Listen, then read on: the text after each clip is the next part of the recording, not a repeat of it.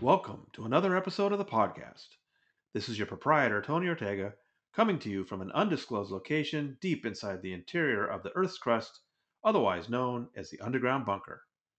This week, we're talking to someone we've treasured as a great source of information about Scientology, and someone we've been talking to regularly for many years.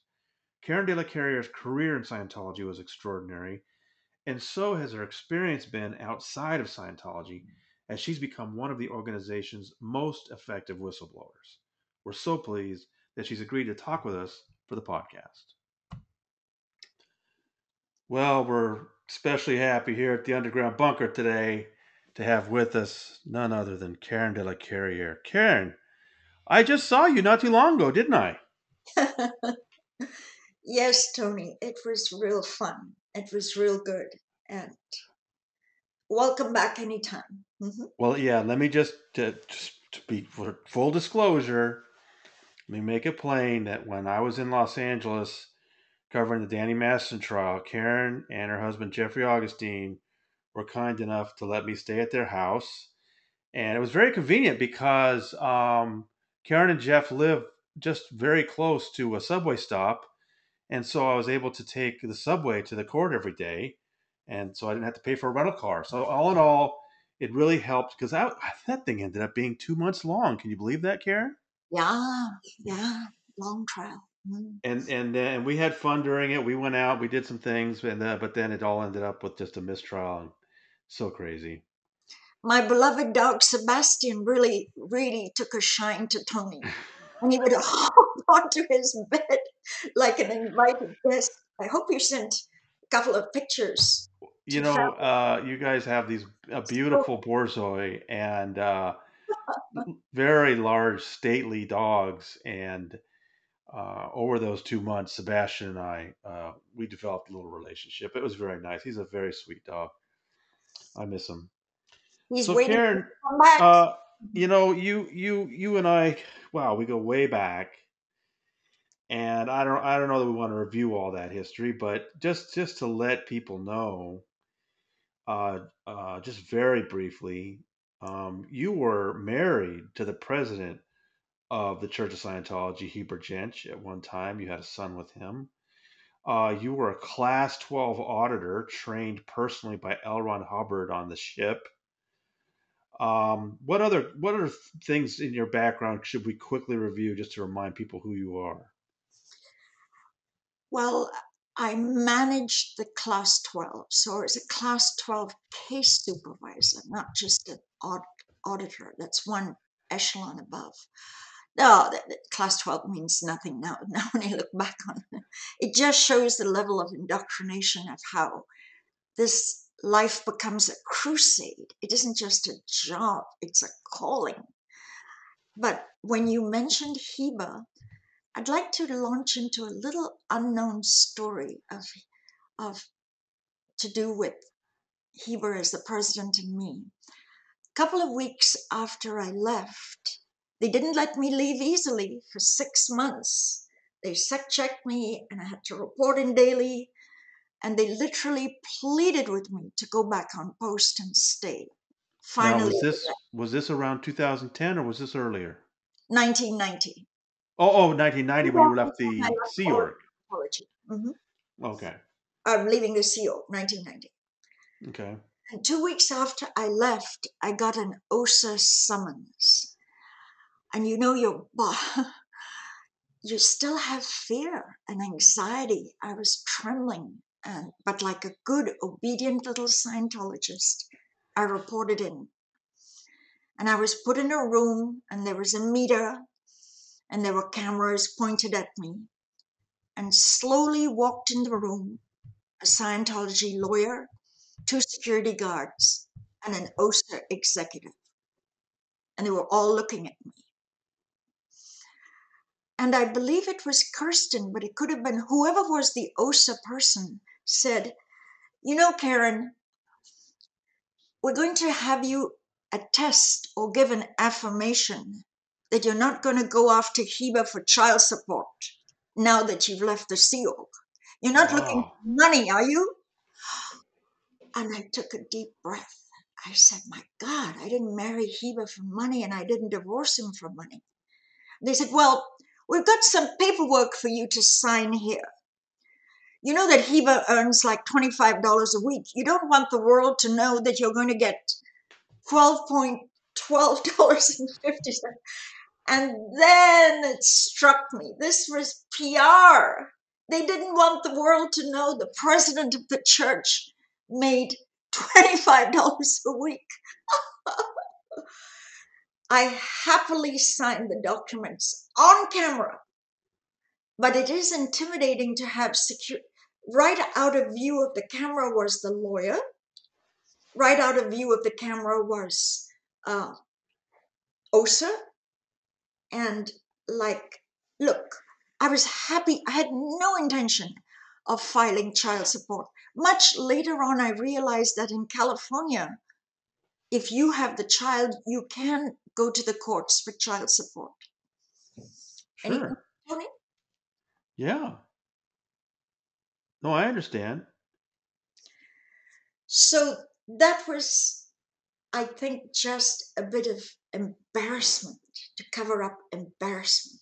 So again, you were a high-ranking Scientologist in the Sea Org. You had trained personally with L. Ron Hubbard.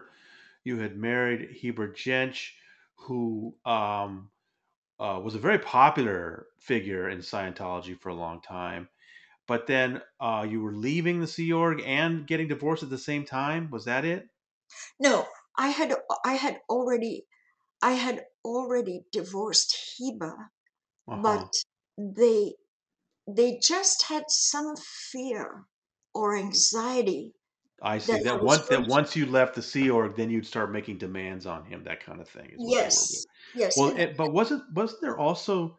Didn't they have something to do with the divorce as well? Wasn't he instructed to divorce you or something? yes, yes. He was ordered by Miscavige to divorce me. Miscavige had something. Miscavige picks out his enemies and targets, and I was definitely considered too big for my boots. I was considered, uh, and year after year, I won awards: Auditor of the Year, CS of the Year. I was awarded things like L. Ron Hubbard signed E-meter. Those were I was a prominent class 12. It wasn't just a little dot in the H in the thing. Anyway, yeah, just to give the listeners an update, Heber is doing very, very poorly. He can't even sit up on his own. He has to have braces to actually sit up. And the latest news that I have through various leaks is that they've removed him from the base. They do not want, they definitely, emphatically do not like people dying at Int Base, the gold base. Can you just tell them what gold base is, Tina? Sure. Tony? And just to also, so Heber um, through the '90s. He was a pretty popular figure in Scientology, and he was used as a spokesman. I've talked to reporters, Karen, who really enjoyed interacting with him. I mean, just Yeah. not too many years ago, I remember talking to a reporter saying, "Hey, how's Heber? I always like talking to him." I mean, there was, he persisted in their memories as somebody, a figure that they all enjoyed, Yeah. and he sparred with them too. But he was the kind of person that they seemed reasonable to reporters. You know what I'm saying?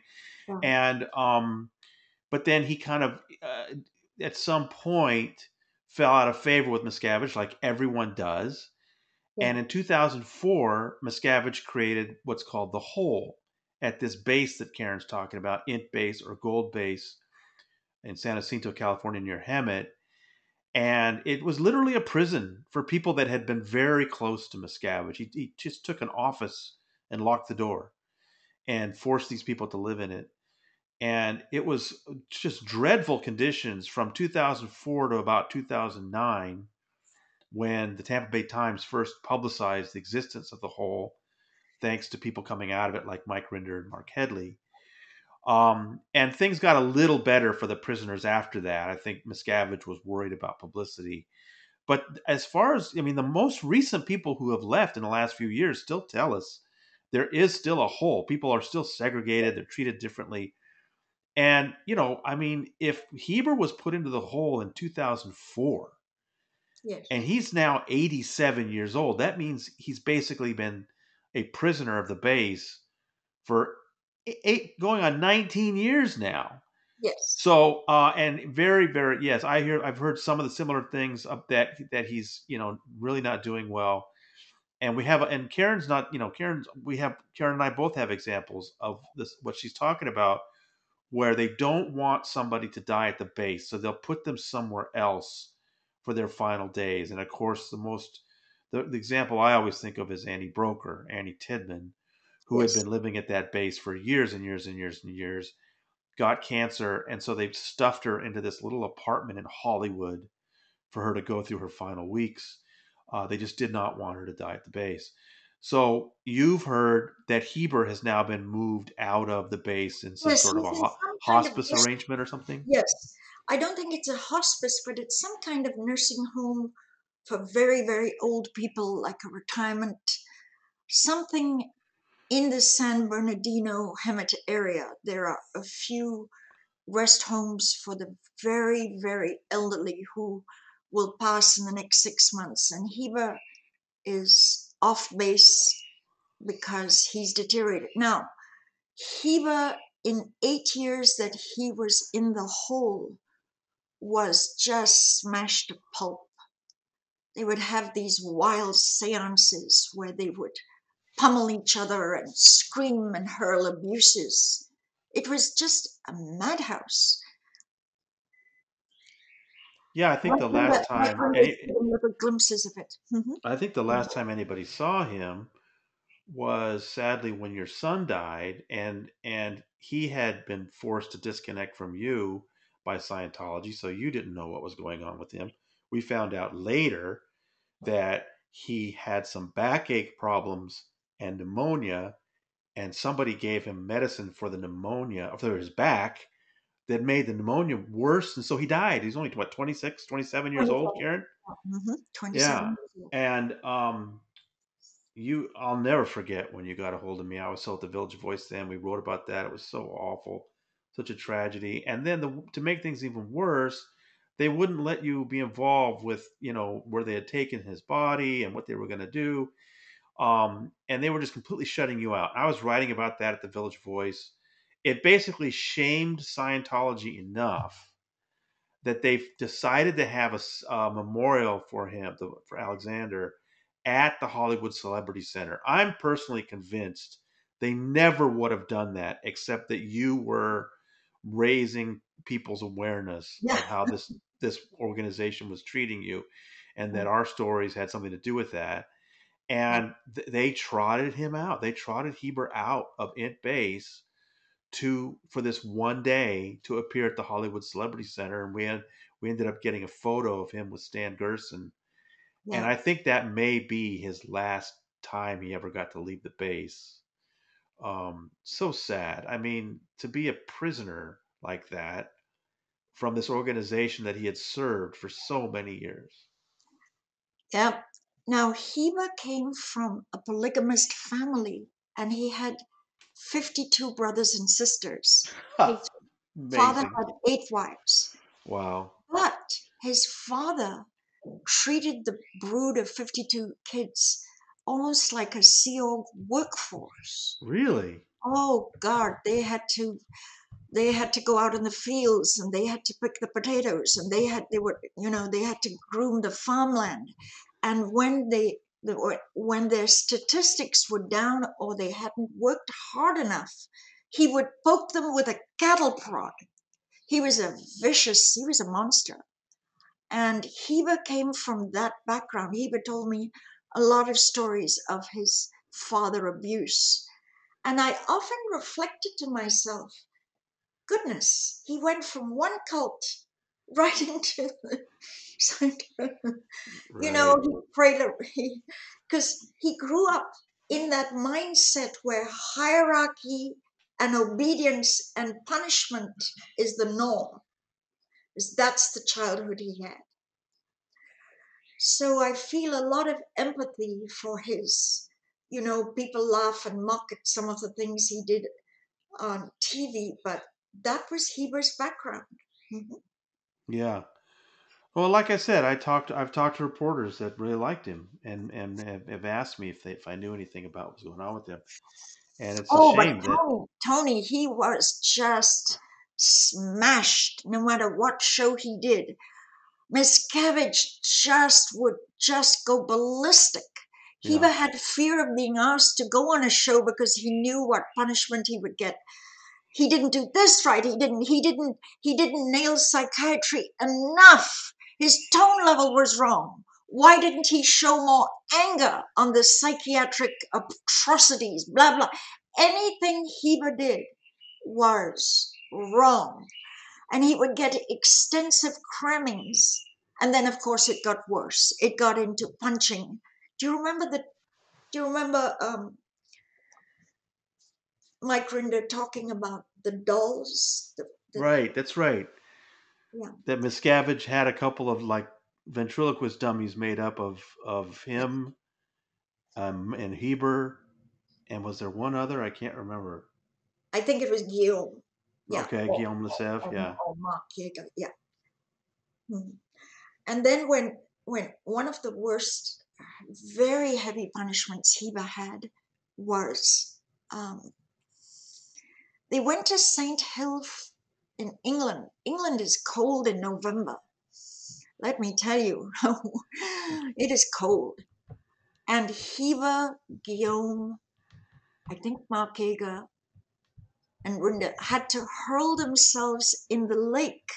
These were the days where it was the fad to have people throw themselves. Remember in that feces lake at Int Base, and then right. many people got sick and it moved to the swimming pool. Yeah, But this was a regurgitation of Hubbard hurling people off the Apollo.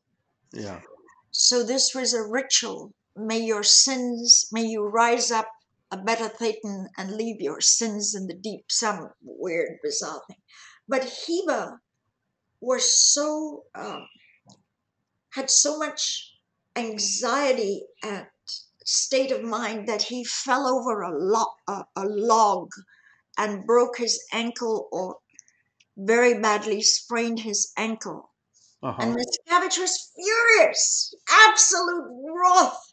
He said, "Oh, look at how he's trying to get sympathy, hurting his ankle, Hoff." And he had some guy, you might know the name, the PR, who was the United Kingdom PR. He had a henchman there who I forget his name. Brenda's written a lot about him. He was the execution arm, and they had to every day hurl themselves in the St. Hill pond or lake, but they weren't allowed to dry themselves off. Wow. So they had to stay in their wet clothes. This is the kind of punishment the president of the church got at the hands of David Miscavige. And now Heber's, I mean, this was, even then it was elder abuse, Tony. Heber Sure. was in his 60s when this was happening. Yeah. What church, what entity impersonating itself as a religion takes its highest execs and orders them to hurl themselves into a lake in November in England? Yeah. You see? But you see, it all comes from very early indoctrination, very early on, as you Well, say. Karen, Mhm. Yeah, go Karen, ahead. you left the Sea Org in 1990, but you stuck around in Scientology for another 20 years. What was it that finally got you to start seeing Scientology this way and finally to leave? Yes, good, clever question. First of all, most of those years, my son was in the Sea Org, and I knew if I stepped out, I would never see Alexander again. So Alexander was a holder, which kept me in. I mean, I stayed away for 5 years. I wouldn't go to events. I wouldn't buy the new CD. No, of those 20 years, 5 years I was gone. Yeah. Now, Alexander was a big holder, but you asked a good pointed question. So what made you leave? Well, the fact that Marty's blog influenced me a lot. And Okay. then Mike Rinder leaving. Mike Yeah. Rinder and I paralleled each other almost the years Mike Rinder did. We were on the Apollo together.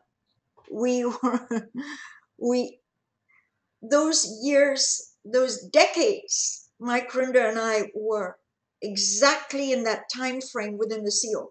So Mike Rinder leaving was a big influence. Then we would talk on the phone. Mike Rinder would spend 1 or 2 hours. He clarified why I was in base for 6 months getting tortured and why he filled in the blanks of unknown things that I didn't know.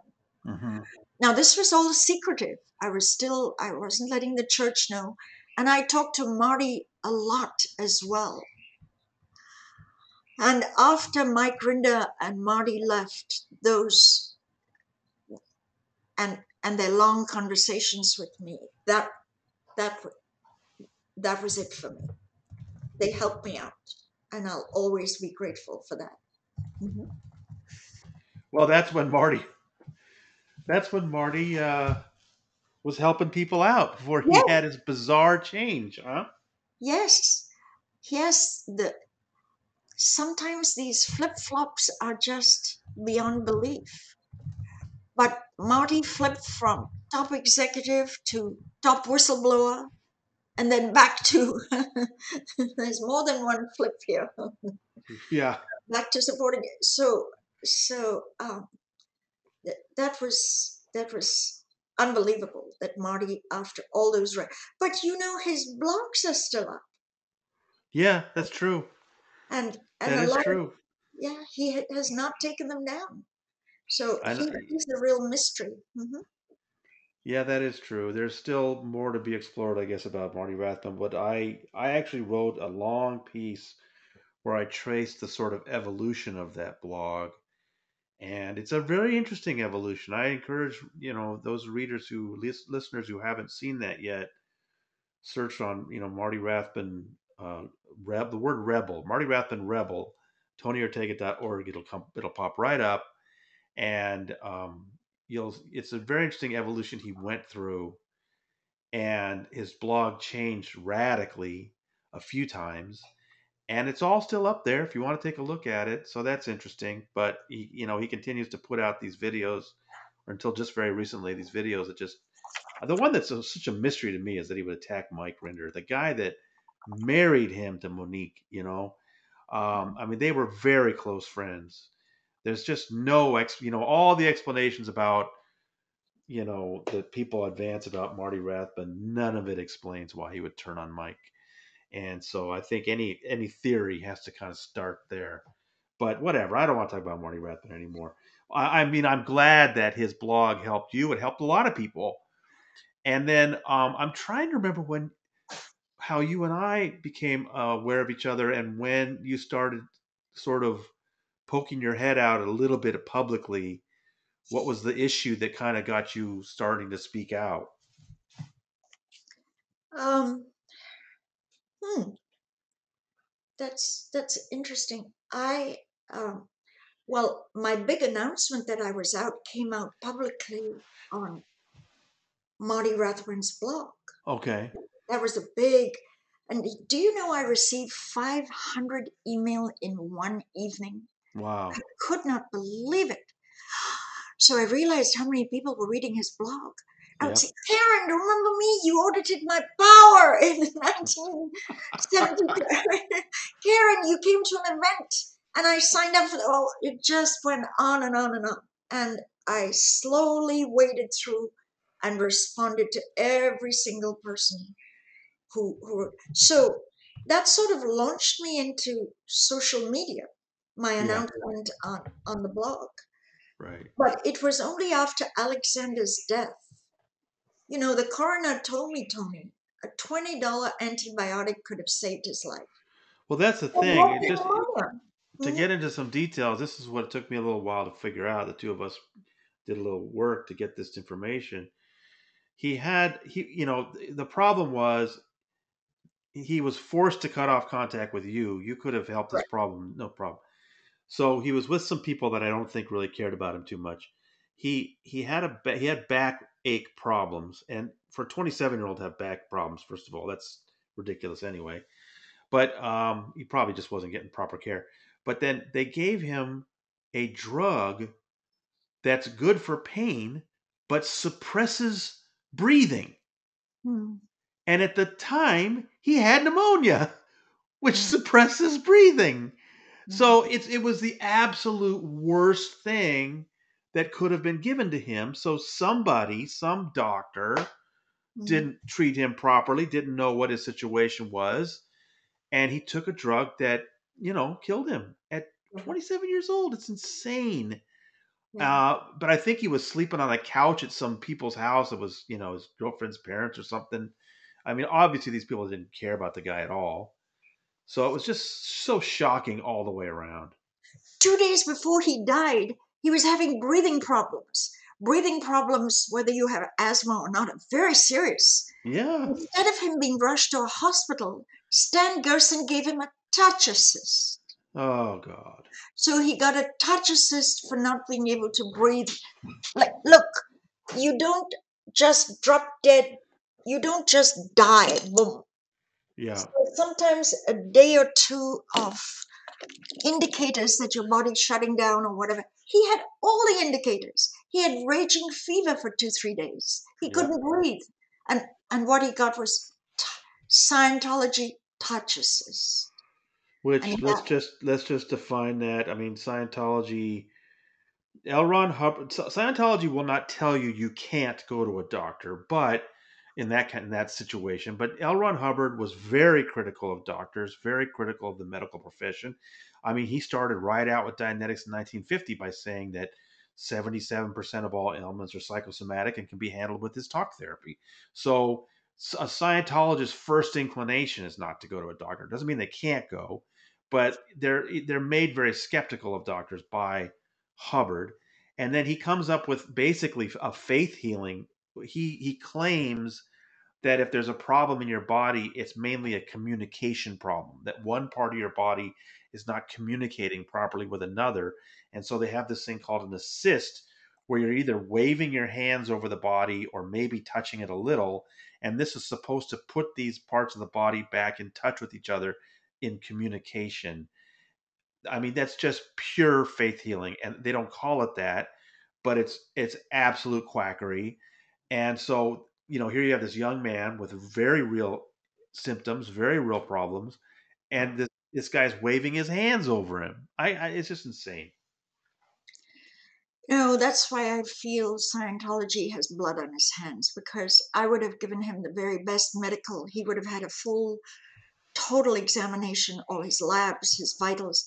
But instead, he was given an opioid, and even when he died, they and even when they went to the body and it hadn't moved for a day and a half and it was unresponsive, this guy, his father-in-law, took his kid to school, didn't call 911, no resuscitation.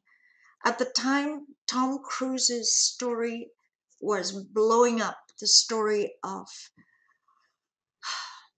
making Sea Org members submit videos. It was the Vanity Fair expose of Right. Tom. It was the same time. Yeah, 2012, the same year Yeah. that the Vanity Fair story came out, the same year that Tom and Katie split up, the same year that Ron Miscavige Jr. escaped from the base. I mean, 2012 was a big year for Scientology Ah, stories.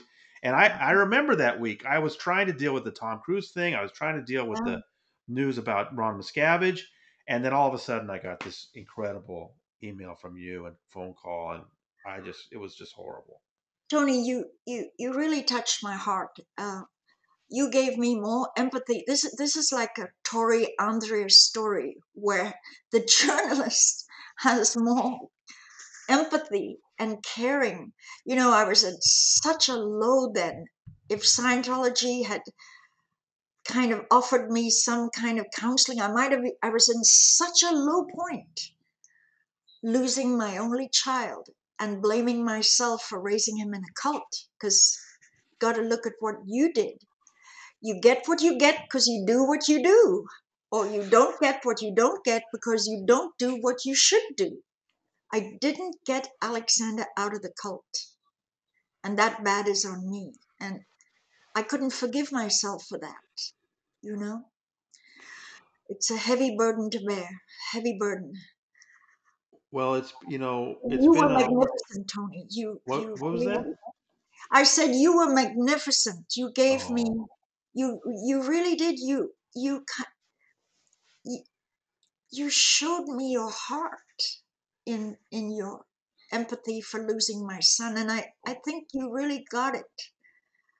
well, it How was just outrageous how he had been treated, and then how you were treated. That they turned you away from the funeral home. You just wanted to know what was going on with your son, and it's incredible that Scientology would be able to convince a funeral home to bar the mother yeah, from of one the last of look. the deceased person. I mean, it's just incredible. And Yeah. after some time passed, you and Jeffrey and I think Tori was involved, or some other people, put together a memorial of your own, and it was really wonderful. You guys, it was on a boat, wasn't it, in the Yes, harbor? we rented a boat. Oh, we did it within a week. Not. I mean, from the Yeah, time I yeah, heard of his death, yeah. and we had hundreds of people. Alexander was very, very liberal, and to him, you know, whether you were of color or gay and all, he had an open tent. He was very, very. He wasn't. The cult never managed to indoctrinate him into the them versus us. He liked to Okay. be friendly and outgoing with everyone. People would often remark on how what. So we invited everyone. If you were Yeah. non-Scientologist, Alexander would have wanted that. So people, I think some people came for the great food or whatever, but we rented this magnificent yacht, and we released all these roses and balloons, and remembered him and his short life of 27 years old, 3 purification rundowns, Ugh. and he dies of a drug overdose. He did the purification rundown 3 times, which is supposed to bulletproof you against wanting any kind of drug. Right. You're only supposed to need it one time, right, Karen? Right, right. Oh, but it's standard that they rehash and make you redo bridge. Look at how, there are people that redo the running program 2 or 3 times and write success stories of running Well, around the pole 5 hours a day.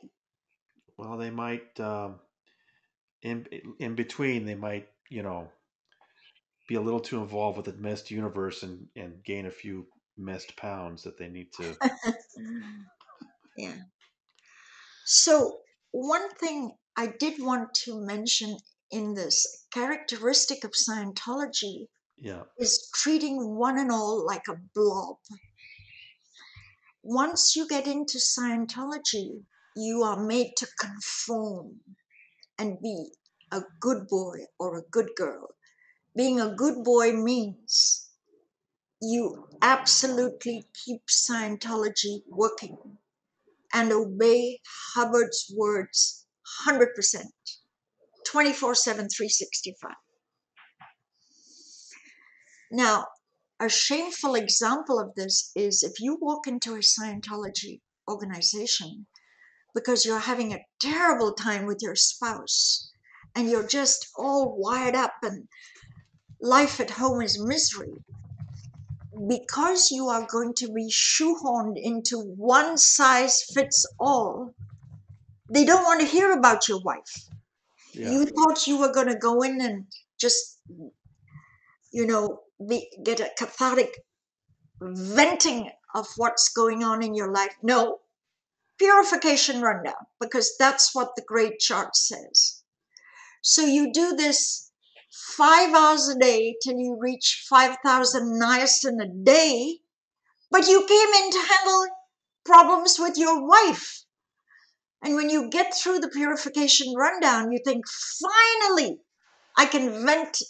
And they're going to they say they're masters at handling relationships. Now I'm going to talk about my wife. Guess what? You have to do 150 hours of survival rundown. Look at that wall, walk over to that wall, touch that wall. Survival rundown consists of a huge bunch of auditing commands where you just touch objects in the room or touch the hand of the processor or the auditor. It's and Well, and by then that's one thing 75% of people blow after well, the pure. Mhm. I mean, that's one thing that struck me, Karen, is that whenever I was, Claire Headley and I did this project where we went up the bridge together and went through Yes, all the different course yes, that was materials. well done. Mhm.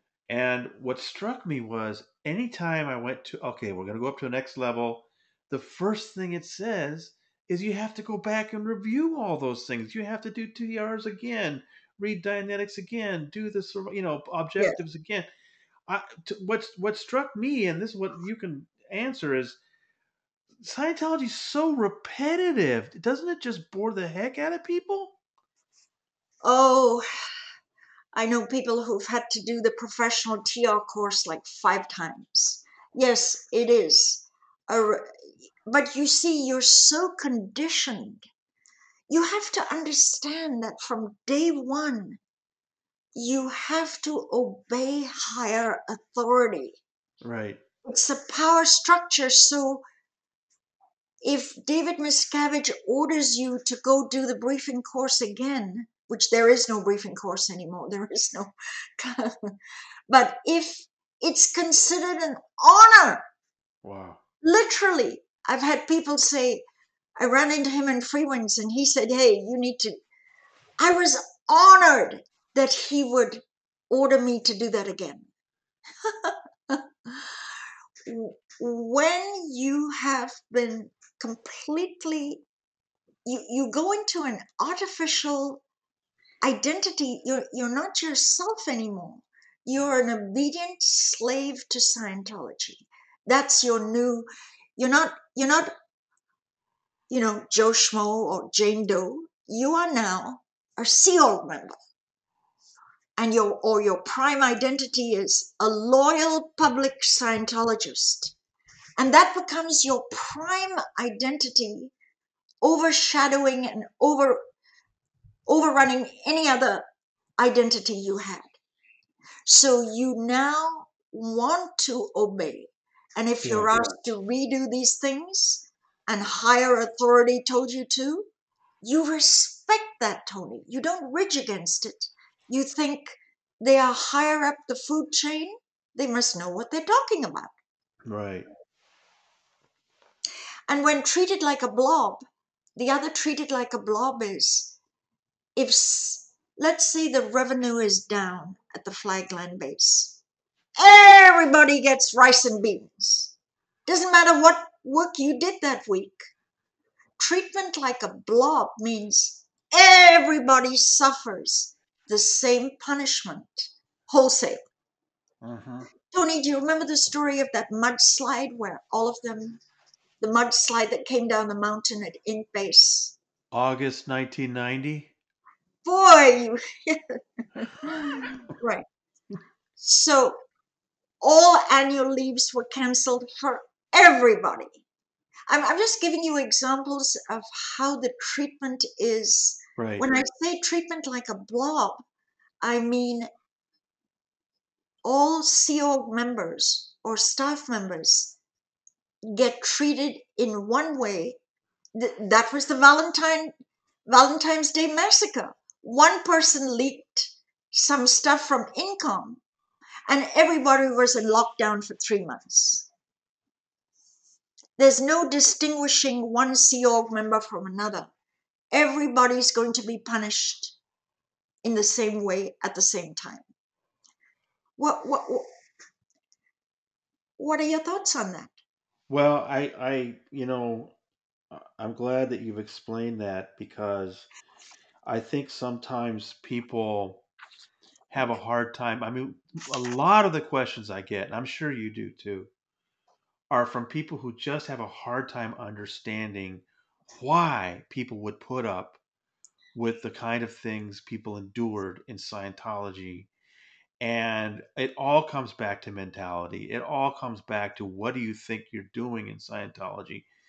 And and Leah Remini, for example, is very. She usually characterizes. She talks a lot about people wanting to do good for the world, and I think that's definitely part of it. But I think another part of it is the fear. The people that Scientology, like you said, they terrorize people. You're expected to do all these things, and they're terrified of not doing what there is expected of them. And it is interesting to try to understand how they produce that fear in people. What do they have over people? And I think part of it is the way you're describing is a very hierarchical organization, a very power aware, who has the power and who doesn't.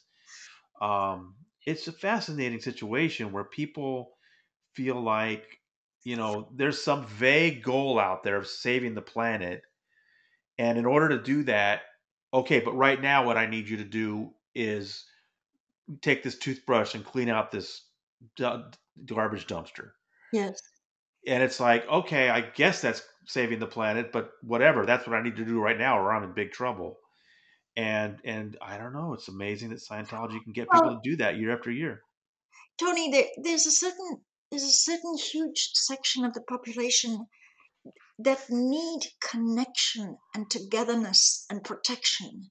And they go into a kind of nest of camaraderie, and it's it's it's like joining the army where you're or any military force. You've got this connectiveness where you're in the same uniform as others and you're all playing the same, you all have the same goal.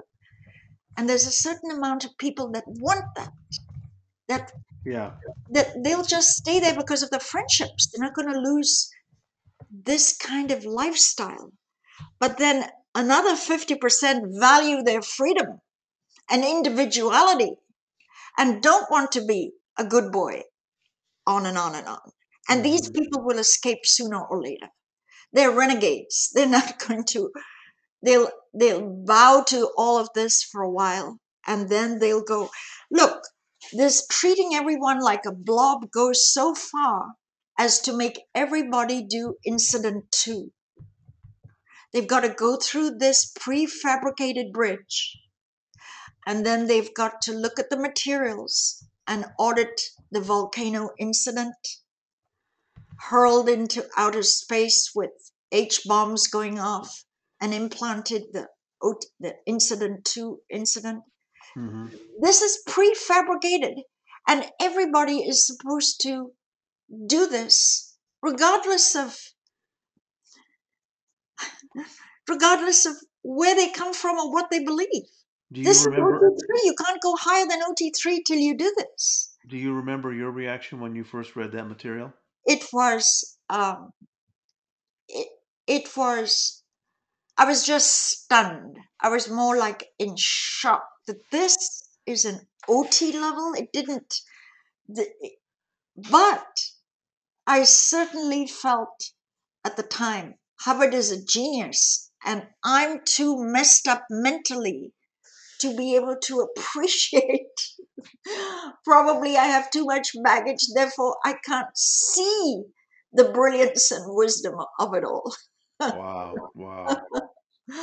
So this is the thing, Tony. You got this is people really struggle sometimes on OT, and people sometimes just leave. They hand in their materials. You have no idea unless you're a case supervisor how many people actually walk out the door after this. Uh-huh. And Scientology say they were just overly charged. They were not up to it. We mistakenly put them on OT3, but they were not up to the level. Now, after all the years of struggling, some people struggle and try to comply. There's a correction list, and in the correction list, only on net for OTs, you have to get to that level. Hubbard says in part of the correction list, never had an incident 1, never had an incident 2. In other words, Hubbard acknowledges that some people were not part of this sector of the universe and they didn't get zapped. I see. I see. But there's no refund. And what about the pain? What about the pain and suffering of people who tried it for 2 years and got nowhere? Oh, that's funny. They are so relieved that they never even had it, that Scientology is acknowledging that they were one of the rare birds that never got zapped with incident 2. They're so happy to have that acknowledgement. They don't demand compensation for their wasted 2 years of wading through this to no result. Right.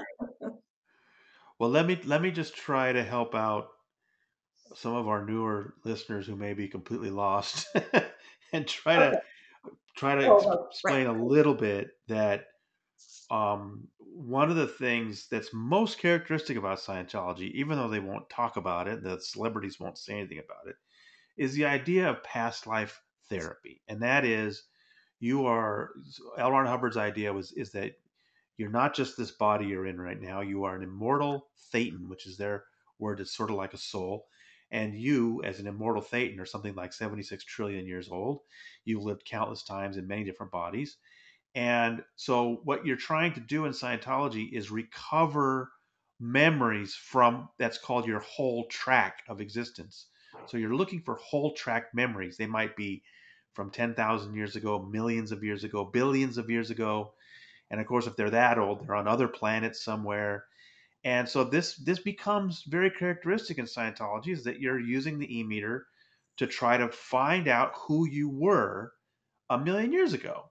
Mm. And one of the key parts of this is the auditor can never tell you, "Oh no, you're wrong. That's you're remembering that you were this pilot on a planet 20 million years ago. That didn't happen." The auditor can never do that. If that's what you remember, that's the truth.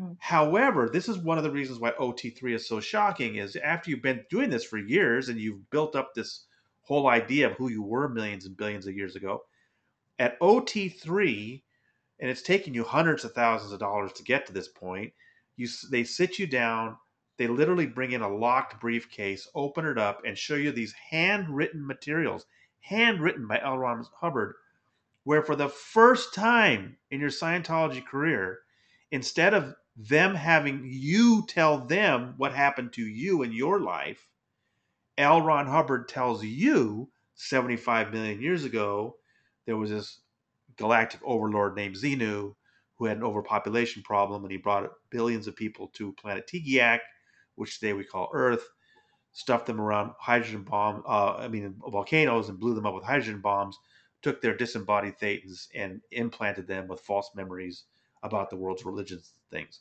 And that now you have to deal with this because it's in your past. And I've tried to explain to people one of the reasons this is so shocking for Scientologists is, like I said, up to this point, they have been asked to remember their own memories of their past. And this is the first time when Hubbard says, okay, but now this is what happened in your past. And you have to deal with it. Now, what you're saying to me now, Karen, is that at some point, some of the Scientologists are told, actually, you were in a different part of the galaxy or the universe, and this did not happen to you. And so you don't have to deal with it. I did not realize that, Karen. That's amazing. Yeah. You know, this whole exorcism thing goes on for years in Scientology and it costs a fortune.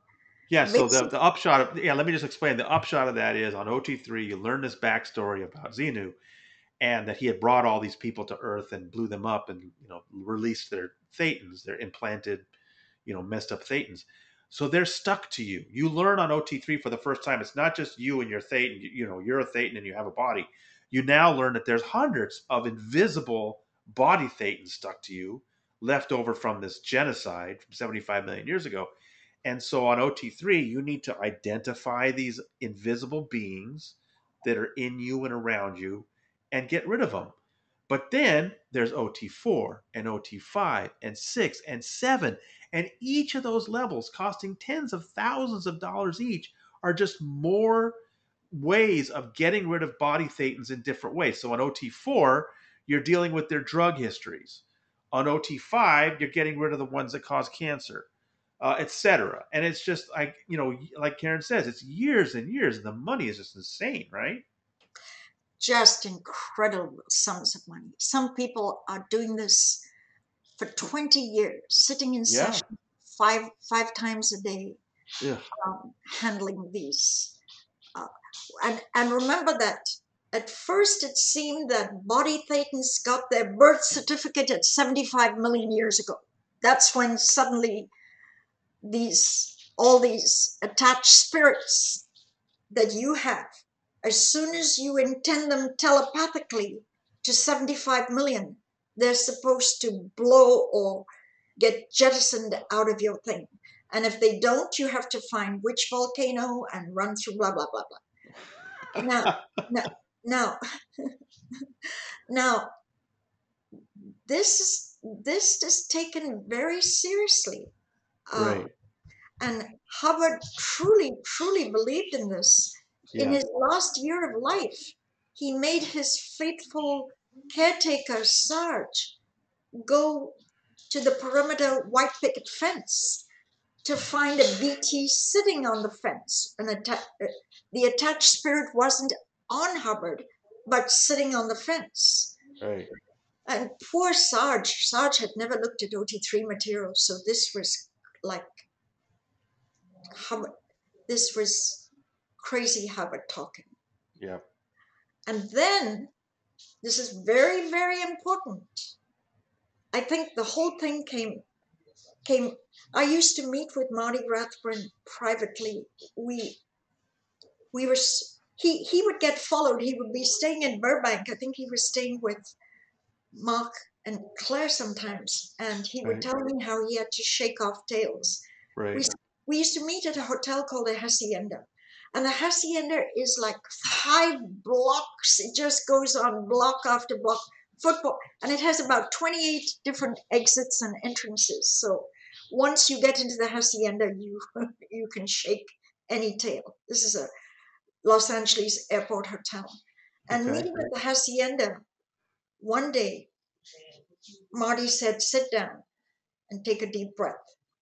And Marty told me of Hubbard ordering the electric shock machine to. This was long before the story came out. This Right. was.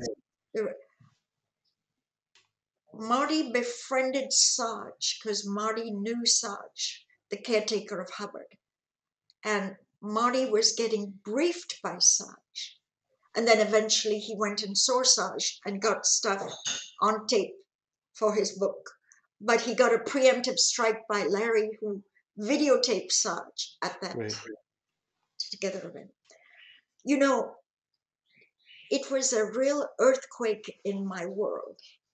I had been for 30, 40 years, been indoctrinated to think that electric shock was the evil, devastating engram of all time. Because all these invisible spirits around you, they clustered up and became a ball. They shrunk like if an acupuncture needle punctures you, your muscles just contract and roll into a ball. Well, apparently all these entities around you shrink into a little marble on electric shock. Oh, okay. And this is So it all makes very much indoctrinated how you undo the cluster when you're trained in all of this knots procedure. You have to undo the shrinkage into this hard marble that it's become and shatter the marble and release all these spirits. Oh, Tony, I really, oh God, I So don't what you're think you saying ever though, lived, huh? but what you're saying is that what Marty Rathman let you in on, and that Lawrence Wright later revealed to the world, Yeah, was that in his last months, Hubbard was apparently pretty miserable, and he asked Sarge to fix up his e-meter so that it could shock him to death. It yes, electrocute him. yes. First of all, Hubbard was supposedly the author of False Purpose Rundown, and any non-survival purpose you're supposed to have flushed right out of you so that you are pure survival. You don't have any negative intention. Well, to knock your body off and to kill yourself is very much the reverse of all of what Scientology is supposed to do, which is to make you survive better. You're supposed to get happier, more competent, more efficient, more Superman, more Superwoman. So to knock yourself off with a high velocity electric shock as you picked up the cans on the e-meter was so earth shattering to me. I think that might have been when I realized I'd been duped. That this I see. whole thing, I think that was a very powerful. I, Tony, I was when you realize you put in 38, 40 years into a belief that is just I you'd have to walk in my shoes to realize in one sense I was deflated. On the other hand, I was I felt a sense of liberation. I don't have all Well, of that is history. it's fascinating because I think a lot of times it's hard for those of us who are never Scientologists to understand again that evolution that you go through, and that the fact that Hubbard was in hiding on its own might suggest that he's not the greatest scientist who ever lived in all the things he climbed for himself. But for you, it was realizing that he was so miserable at the end of his life, he asked for Sarge to create an e-meter that would kill him. That Yes, this shocked you into realizing maybe Hubbard wasn't who he had always said he was, and that's so hard for Scientologists because Hubbard is at the center of everything, isn't it? yes, yes. But also there's one important point.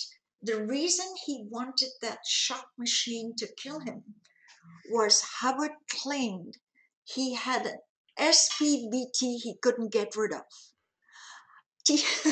Tony, please define SPBT. Well, so there was this unseen entity, this body thetan that was a suppressive person, somebody who was an enemy of him and the church that he could not chase away. And Right, I mean, this is L. Ron Hubbard. He should have been able to chase away anything. right. And internally, when somebody died of cancer or something, I would hear people say, he had SPBTs he didn't handle, Wow. right? SPBT, SPBT. SPBT is the who and the why and the when. I mean, I know Osa is totally convinced that the reason I carry on and make videos is I got SPBTs that weren't flushed out. They have to find a why. Why? Yeah, How could a loyal class 12 talk like this? Oh, SPBTs. That's that's the who. fascinating. Yeah, That's yeah, interesting. So OSA stands for the Office of Special Affairs, and that's the current secret police and spy wing of Scientology, and they spend a lot of money smearing you, smearing me, and Mike and Leah, and putting out all this stuff on social media. They've been particularly cruel to you over the years, and that's one of the things that I'd really like to see them. You'd think the government would be interested in some of these operations that Scientology runs, but they've got a whole new set of targets now since Danny Masterson's trial. I don't know if you've seen yes, much of this, Karen, but yes, every reporter who wrote anything about that trial And especially if they quoted you or me, oh my goodness. You know, they're all getting smeared. They're all getting the OSA treatment. And now Tracy McManus is getting it because she wrote this excellent story about David Miscavige avoiding service. So Yes. they've, you know, the first thing they do is they find a picture of one of us where we look awful, and then they do play with brightness and contrast on Photoshop to make it look even worse. And then they just, you know, and they're using taxpayer money to do it. That's what's just amazing to me, that the government at some point says, wait a minute, this is not acting like a religious organization. It's acting like a mafia. Yeah. Um, and they certainly have really hammered you over the years, Karen. It's just been awful. That which doesn't kill you makes you stronger, no, Tony? Well, Look, I'm glad to hear you you never, say that. you never talk about the fair game on you. You just don't even mention it. But you, Mike Rinder, Leah, Tony, you are absolutely top targets. I will just acknowledge that. And Well, you're thank you. I mean, they go after all of us, and I've been so, you know, I hate the way they smear you because it's so cruel and it's just, I don't understand how there hasn't been some, well, whatever. I'm always mystified that the government doesn't look into this group more, but someday, Karen, someday they're going to open up those OSA files. We're going to find out who's been writing all this stuff about us.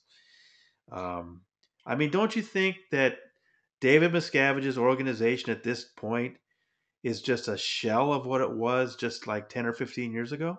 yes. That's what's so baffling because whatever they're doing isn't working.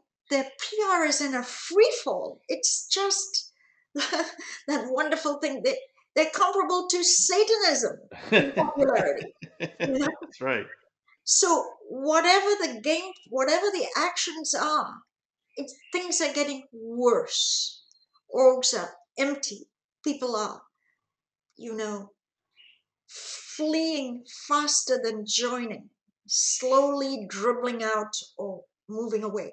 But they keep doing the same thing, keep making Yeah, more hate pages. So they they do. don't learn that certainly, and they're supposed to be top evaluators. The data series evaluators, of course, are supposed to find out exactly what the hell is going on and revert it. Well, and finally, I wanted to just say that for those who listened to Tony and were just curious or thought of dipping their toe in the shallow end of the swimming pool, please know that Scientology absolutely wants a relationship with you, and it wants to be the prime relationship with you. Your family is not your prime relationship. Your children are not. They're lower down in importance.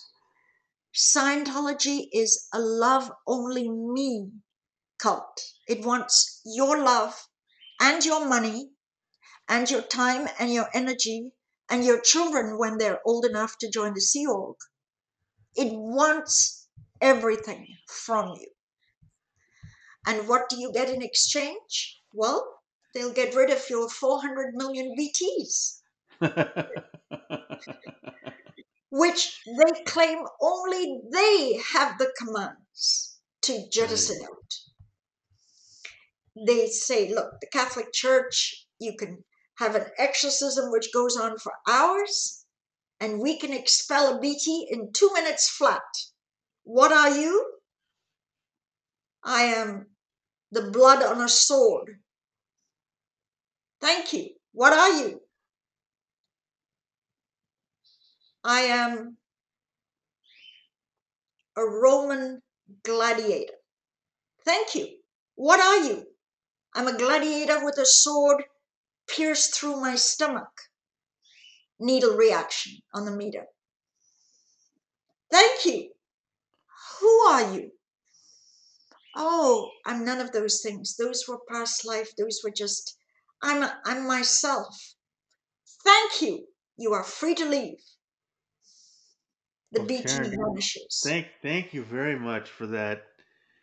We don't usually get that. That's great. That's a little demonstration of what it's like to be auditing body thetans. That's what you just gave us, right? I did. That's great. Wow, that's wonderful. Well, This was a lot of fun, Tony. Thank you very much for inviting me. this was a lot of fun, and I'm going to make just a very quick visit this next week for this hearing. But I'm expecting there's probably going to be a retrial. I don't have confirmation yet. Don't get excited, people. But I'm thinking there may be a retrial in March, and at that point, I'm hoping I'll be seeing a lot more of you again, Karen. Okay. Absolutely. Absolutely. We are totally happy to host you and have our yummy dinners and laugh at Yes. laugh at the Well, tell events. Jeff, tell Jeffrey we said hello, and give Sebastian and Stefan a big hug for me. Oh, they're Okay. so sweet. Thank you, Tony. Okay. Thank you, Karen. Talk to you later. Thank you. Bye bye. Now Bye I bye. bunker down in Bunker Town again, again, again to witness history. Ride the storm, wait to see how reckoning